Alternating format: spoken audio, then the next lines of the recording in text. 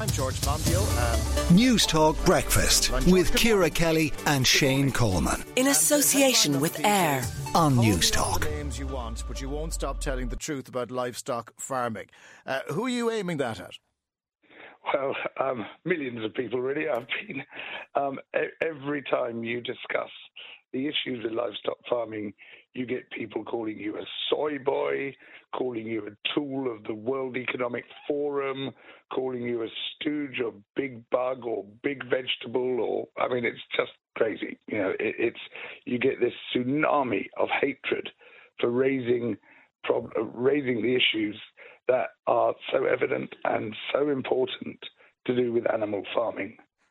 When we talk about it in this country, obviously farmers feel particularly aggrieved because they were told, increase your head count, increase your herd, this is how you're going to generate income into the future. Now they've been given contradictory information and they are frustrated. Do you at least understand that frustration? Oh, yes, I do. The advice has been terrible. Governments everywhere, particularly across the European Union, have been pushing their farmers into a position which now leaves those farmers highly exposed.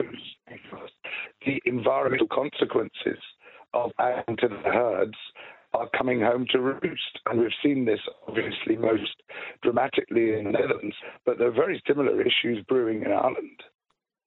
How do we address that? Because there are various different schemes, and speaking to farmers, they will try to do various different types of planting, almost heading back towards set-aside, where land is set aside rather than doing something with it, putting in various different carbon sumps on their farm. They're doing their best.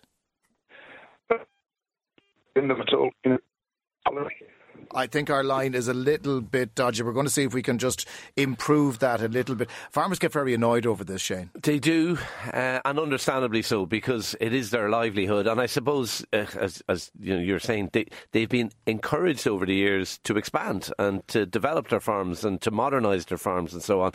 So it is a tricky one for them. It's a really difficult one. And the argument is always made here that we do it better than everybody else, that we have got the opportunity to do that. George is back on the line. George, I'm going to let you pick up on that point there before your line broke up about the different things that farmers are trying to do. Yeah, none of it, unfortunately, can work because there is a fundamental problem. If you've got a certain amount of animals, you're going to be producing a certain amount of nitrogen and phosphorus, which causes pollution. And there's really no way around it. You just have to reduce the herds.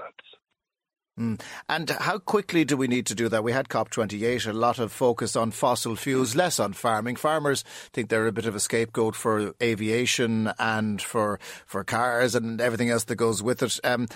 Do you think there was enough focus on farming at COP?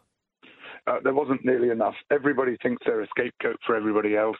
The blame gets passed around in a perfect circle of finger pointing, but the truth is that everyone has to take action. Now, this summit was going to be a summit for action on food and farming issues, but 120 meat and dairy lobbyists turned up and they nixed that, and it just produced absolutely nothing at all. Are they as powerful as the petrochemical lobby that were also there, getting rid of, the idea that fossil fuels should be phased out altogether? They're certainly up there. They did some very effective lobbying there. They lobby very effectively every week within the European Union and with national governments. It is a powerful lobby. The impression it likes to create is, one guy with a stick and a dog and a few sheep or a few cattle. But really, we're talking about a very big, very powerful and, in environmental terms, very dangerous industrial lobby here. And just to go back to that point I was making to Shane, George, if in Ireland we're consistently told we produce the best milk, we can produce the best beef, could an argument be made that yes, change it in other countries, but where it is particularly effective and you can do it well, do it there? Well, the fact is that I'm sure the product quality is very high.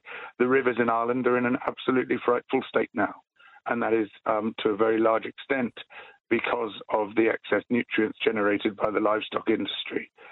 already you are producing far too much for your own ecosystems to absorb, particularly when it comes to milk. Dairy in Ireland is an absolute ecological disaster. It's getting up there in New Zealand now, causing enormous pollution problems.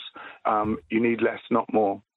OK, I can hear the farmers screaming at the radio as we speak, and they can text us and let us know what they think. But for now, George Monbiot, a Guardian columnist and environmental activist, thanks very much for joining us. 087 1400 106 for your WhatsApp. The Pat Kenny Show with Aviva Insurance. Weekdays at 9 a.m.